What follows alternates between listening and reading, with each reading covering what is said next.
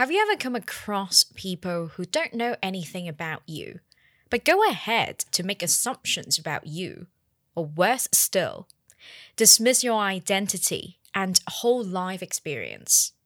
My name is Lian Wing. I guess I'm Chinese Canadian. I was born in China. I grew up in Toronto. I immigrated here with my parents when I was in grade 3 in the early 2000s. I think we were part of the last large wave of skilled immigrants here in Canada. Of course, it's always been very, very annoying when white people try to pin me down as Chinese to make themselves feel more settled. I think some people really need to categorize everyone they meet to have a sense of stability and safety or something like that. That was Lian Wang, a Chinese-Canadian video director who will tell us about how unconscious bias about race and identity still influence the media industry and the visibility of ethnic minorities in popular culture. And I'm your host, Isabel Wong. In this episode of Proudly Asian, we take a deeper look into identity and why some people just fail to address their unconscious bias.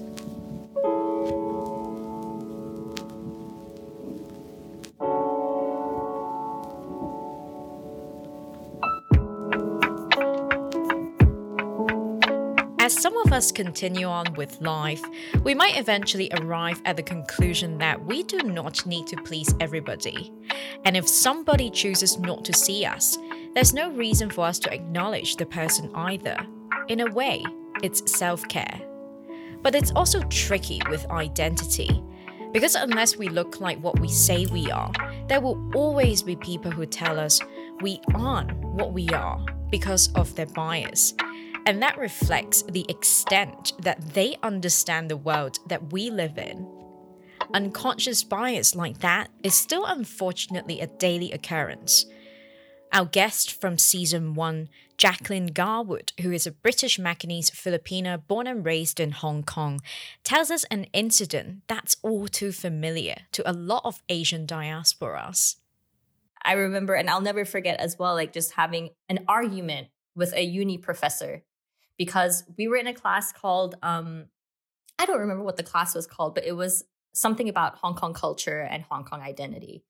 And I was, of course, one of the only ones that were not Chinese, like Hong Kong Chinese. So she pointed me out, started asking me about, how do I identify? Do you think you're a Hong Konger, whatever, all that stuff? I'm like, yeah, I do. I am a Hong Konger. I was born and raised here. I was brought up here. And then she goes and asks me, okay, but do you have 3 stars on your ID card? I have no idea what that means.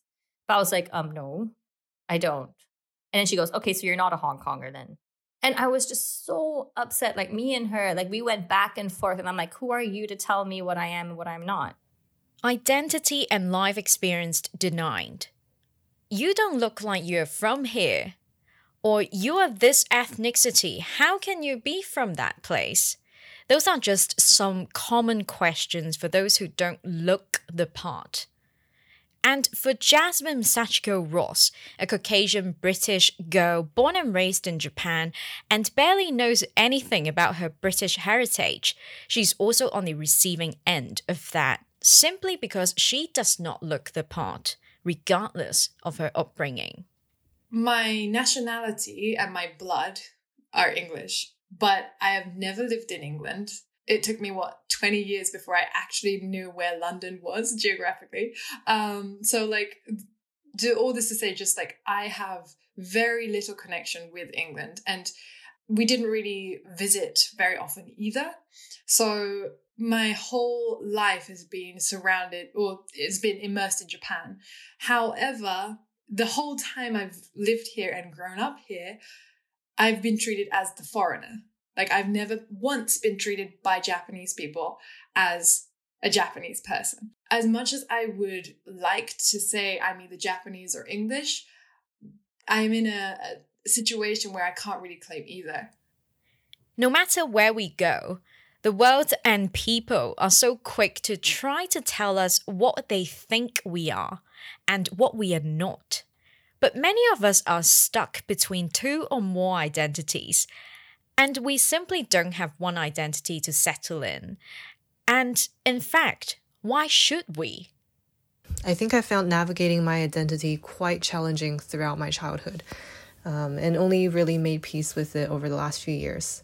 I basically landed on apathy. I realized that I was not into patriotism for any country, and that while I'm quite okay with being from China and being Canadian, I didn't really need people to see me as part of any culture. I think my cultural composition is pretty much 50-50. Most people lean one way or the other, but like most identity tags, I think it's really more of a spectrum than a multiple choice test. Identity is a spectrum, not a multiple choice test, as Leanne beautifully puts it.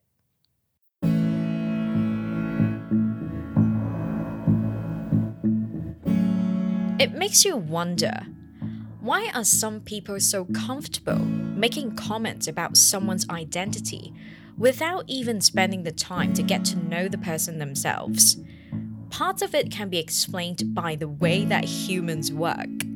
If people are unsure or confused or lack confidence, they overcomplicate. If people are sure of their ideas, their perceptions, their opinions, they tend to simplify. We see a lot of oversimplification in politics, religion, and even science when people believe that they know everything there is to know. But as for where they gain that confidence to think they know everything, it could be explained by the Dunning-Kruger effect, a cognitive bias where people with low ability, expertise, or experience regarding a certain area of knowledge tend to overestimate their knowledge. To put it simply, it just means the less you know, the more confident you are, and the more you know, the less confident you are. As with identity, people also have a tendency of oversimplifying when they come across someone whose identity they just don't understand. Instead of actually trying to get to know the person, their energy is spent on understanding the person based on what they know already, not what is the reality. They force the labels that they are already comfortable with onto the person until the uniqueness of the person disappears, so it's easier for them to understand this confusing person in front of them. Because unfamiliarity makes them incredibly uncomfortable, and they naturally favor comfort over fact. And as told by Sandra Jim, a Chinese-Canadian people and culture manager who was born in Mexico, people generally have a hard time seeing her as the way that she is, a familiar story for a lot of us who have to navigate between multiple identities. My name is Sandra. I was born in Mexico to Chinese parents who met in Canada. My dad immigrated to Mexico from China when he was 17 and spent the rest of his life primarily in Mexico. This would have been sometime in the 1950s, but my dates aren't that clear. His dad, my grandfather, had moved there at the beginning of the 20th century. My dad was visiting a relative in Montreal when he met my mother in 1972. My mother had fled the Cultural Revolution when she was 21 and ended up in Montreal by way of Hong Kong. By 1973, my parents were married and my brother was born. Over the next 8 years, my 2 sisters would be born. They were a family of 5, and my dad had gone back to Mexico because he didn't speak English and couldn't make a living here. My mom eventually moved to Mexico with my brother and 2 sisters for about 10 years, so they all speak Spanish. Much later, I came along. I was a surprise for my parents, and they decided to have me in Mexico because our family had been going back and forth for so long, it just made sense. I ended up growing up in Toronto and going to Mexico every summer holiday until I was 9, and I managed to only pick up very rudimentary Spanish. My first language is Cantonese because that's what my mother speaks, but I never learned the slang words or the swear words, and I can't read or write it. I was never Mexican enough because I never lived in Mexico and I can't speak the language. I was never Chinese enough because I can't read or write it and I never lived there either. On the one hand, it's nice to be Canadian because I can make that identity whatever I want. But on the other hand, I am still an immigrant to Canada. When I am asked where I'm from, I say Toronto. The follow-up question is, where were you born? Mexico. But I don't look like what people think of when they think of Mexicans. The follow-up question to that is, well, where are your parents from? And it is only then, when my identity is reduced to my parents' ethnic identity, that they're satisfied. When I say I am from Toronto, I don't look like a white person. When I say I am from Mexico, I don't look like the image of what a Mexican person looks like in their minds. But when I say my parents are Chinese immigrants, now I match the image and it makes sense to them. It doesn't matter that I've never lived in China or that my parents have lived in North America far longer than they ever lived in China.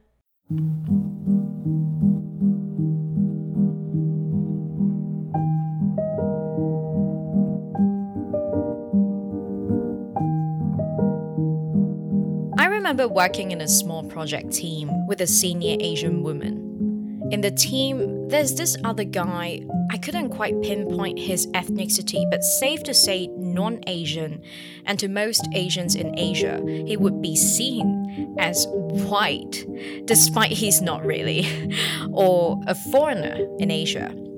For those who know a thing or two about living in Asia, you would know that favorable treatments for non-Asian foreigners in Asia is still a thing. During my time working with this Asian woman, one interesting observation I made is that she only ever remembers the name of that non-Asian guy, and she would always mistakenly say things or reference me with a wrong identity or nationality. Even some other members on the team have repeatedly reminded her about my identity and professional experience, which are details that actually would matter to the project that we were working on. I specifically remember a conversation we had with the team when I was giving updates about my work stream, which would involve that non-Asian guy. Let's call him Pete for now, for easy reference. This Asian woman said to me, "Isabel, I know you had reporting experience and would like to get Pete to work on this, but Pete only worked in TV and writing is a different skill set." She went on to say things that once again tells me that she forgot my identity and professional experience, even though we actually worked in a very small team. At that particular moment, I felt a mix of feelings. I never expect anyone to remember me or know my story fully, because in the grand scheme of things, no one is that important, if you know what I mean. But anyone who's worked with me at least would know a thing or two about my background and what I bring to the table professionally. It's always important to remember the strengths of the people that you work with, by the way. To have someone you had to work closely with dismiss your whole career and life experience while repeatedly making assumptions about your cultural identity, despite having been corrected by other people multiple times, and the fact that the person doing all this is Asian, the disappointment I felt was heartbreaking.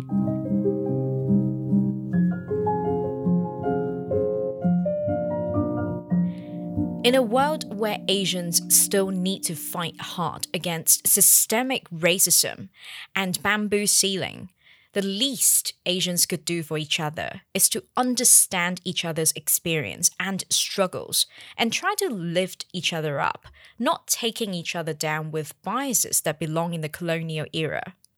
To put it simply, we are not helping each other enough. Why would we help each other just because we're Asian, you may ask? Because for centuries, opportunities have passed us by purely because we are Asian. And there are people of other ethnicities who just help each other out with no questions asked. We did not pick this fight. The fight is attached to us the moment we're born. And it's up to us to make progress to hopefully unwind this historical fight. People will say, how can you assert yourself so forcefully? Well, you call it forceful. But if we don't assert ourselves, we won't even be seen and heard, let alone getting the credit that we actually deserve. These moments of feeling like my identity and experience is being dismissed is more subtle now. I guess it's still happening quite frequently given the field that I work in. I think it's kind of funny that people in the creative industry always want to see themselves as being more quote unquote woke, but oftentimes the kind of work culture that gets perpetuated is actually quite shallow. For example, I worked on a lot of commercials during my 3 years in China, and I'd say that my portfolio is robust enough to qualify me for projects that are nearing, if not quite, TV level. Yet out of all the production agencies I've reached out to, and I've reached out to almost every single one in Toronto, I would say like at least a few dozen, the universal response has been that my work is too Chinese, whatever that means. This refusal to recognize work that comes out of countries not generally considered first world is systematic in the Canadian industry. I've heard multiple BIPOC and first-generation immigrant creators tell me that their quote-unquote ethnic version of the same commercials get only a fraction of the budget that the English and French versions get. I'm talking about the exact same set and script, with the only difference being that actors and crews are minorities speaking a non-official language. And this happens all the time, but no one seems to be addressing it. Even now, a lot of funding bodies and broadcasters only have white people in mind when they talk about quote-unquote mainstream audiences. And BIPOC creators end up having to fall back onto cliche trauma porn stories to get their works made and distributed.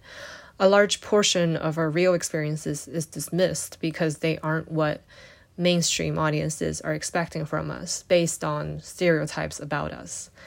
The mainstream media is still selectively featuring Asian narratives and stories that fit the stereotype. That's why a lot of in-between Asians don't get their side of the story told. And because of that, to this day, there are people out there who will take to changing their names in order to escape unconscious bias. And here's Sandra telling us the story behind her name, Jim. Because my grandfather lived and worked in Mexico, and my dad moved there when he was so young, they both have Spanish names. My grandfather took the name Antonio, and my dad took the name Enrique. He experienced a great deal of racism in Mexico, which I only remember overhearing snippets of as a child. But this is why it was important to my dad that we all get names that would blend in. We also follow Mexican naming traditions. The firstborn son is named after the dad. My father was Enrique, and the English version of that is Henry. Therefore, my brother is named Henry. He has a son named Henri, which is the French version, because my brother married a woman from France. My sisters have Spanish names, and my name is Sandra Elisa. Elisa is my middle name, and the Asian kids I grew up with didn't have middle names. They had legal names that were phonetically translated from their language into English, and preferred names that they went by in school, whereas my legal name is Sandra Elisa Jem. Another part of Mexican naming traditions is the father's last name goes in front of the mother's last name. But in Canada, the last name you see is the last name. My birth certificate has both my parents' last names on it, and my mother's last name is more obviously Asian sounding than Jim. There was a period of time where we considered legally dropping my mom's last name from the rest of my name, so all of my documentation would match.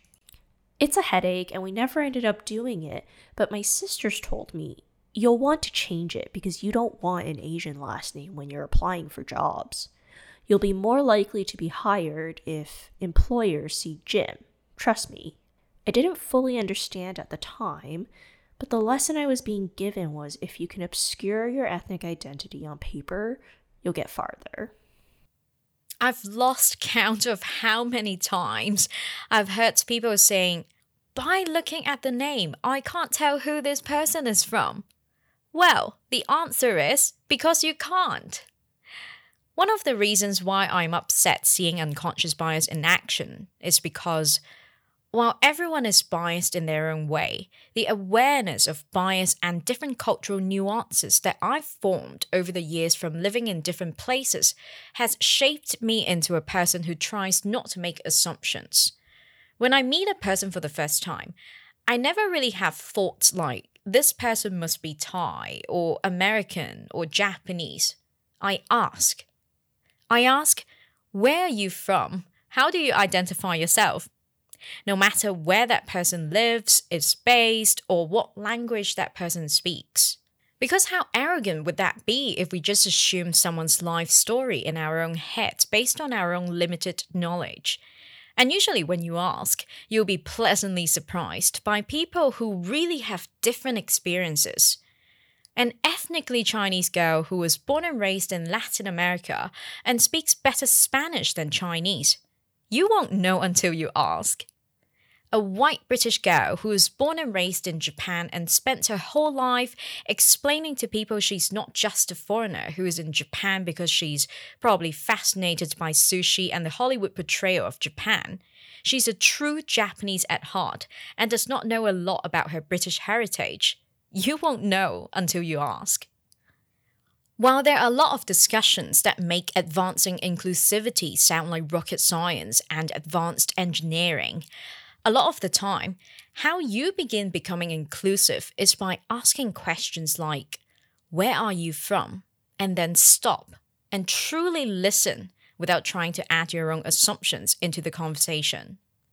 When someone tells you something that you are not in any way familiar with, don't dismiss it because it's not something that you know. Simply ask, I'm not familiar with this. Tell me more. And don't ever make conclusive statements about a person's age, identity, nationality, ability before you even ask the person about themselves. Of course, you don't need to be interested in learning about the life story about everyone that you come across. But just know that if you are not going to spend time to get to know a person, you are not qualified to make any assumptions about that person also. Sticking to the facts is the most useful and powerful mindset and technique that I learned from journalism school in the event I have to report on topics that I'm not at all familiar with. I'm taught and programmed to be comfortable with unfamiliarity, and that's certainly not taught enough outside of journalism schools. And I just want to leave you with what our guest Sandra said. Just get to know the person before you make assumptions. Let them tell you how they perceive their identity and understand that we aren't confined to political borders defining race, especially with the movement and migration happening all around the world. I encourage everyone to read Kimberly Crenshaw's idea of intersectionality. We're all the sum of our parts, and everybody's got different parts, so don't leave your experiences at the door. And with that, I'll see you in the next episode of Proudly Asian. That's it for this episode of Proudly Asian. Don't forget to follow us on Instagram at proudly.asian for more content. We are on Spotify, Apple Podcasts, and YouTube. Leave us a 5-star review on wherever you get your podcasts. Thanks for tuning in and signing off for now. I'm Isabel Wong.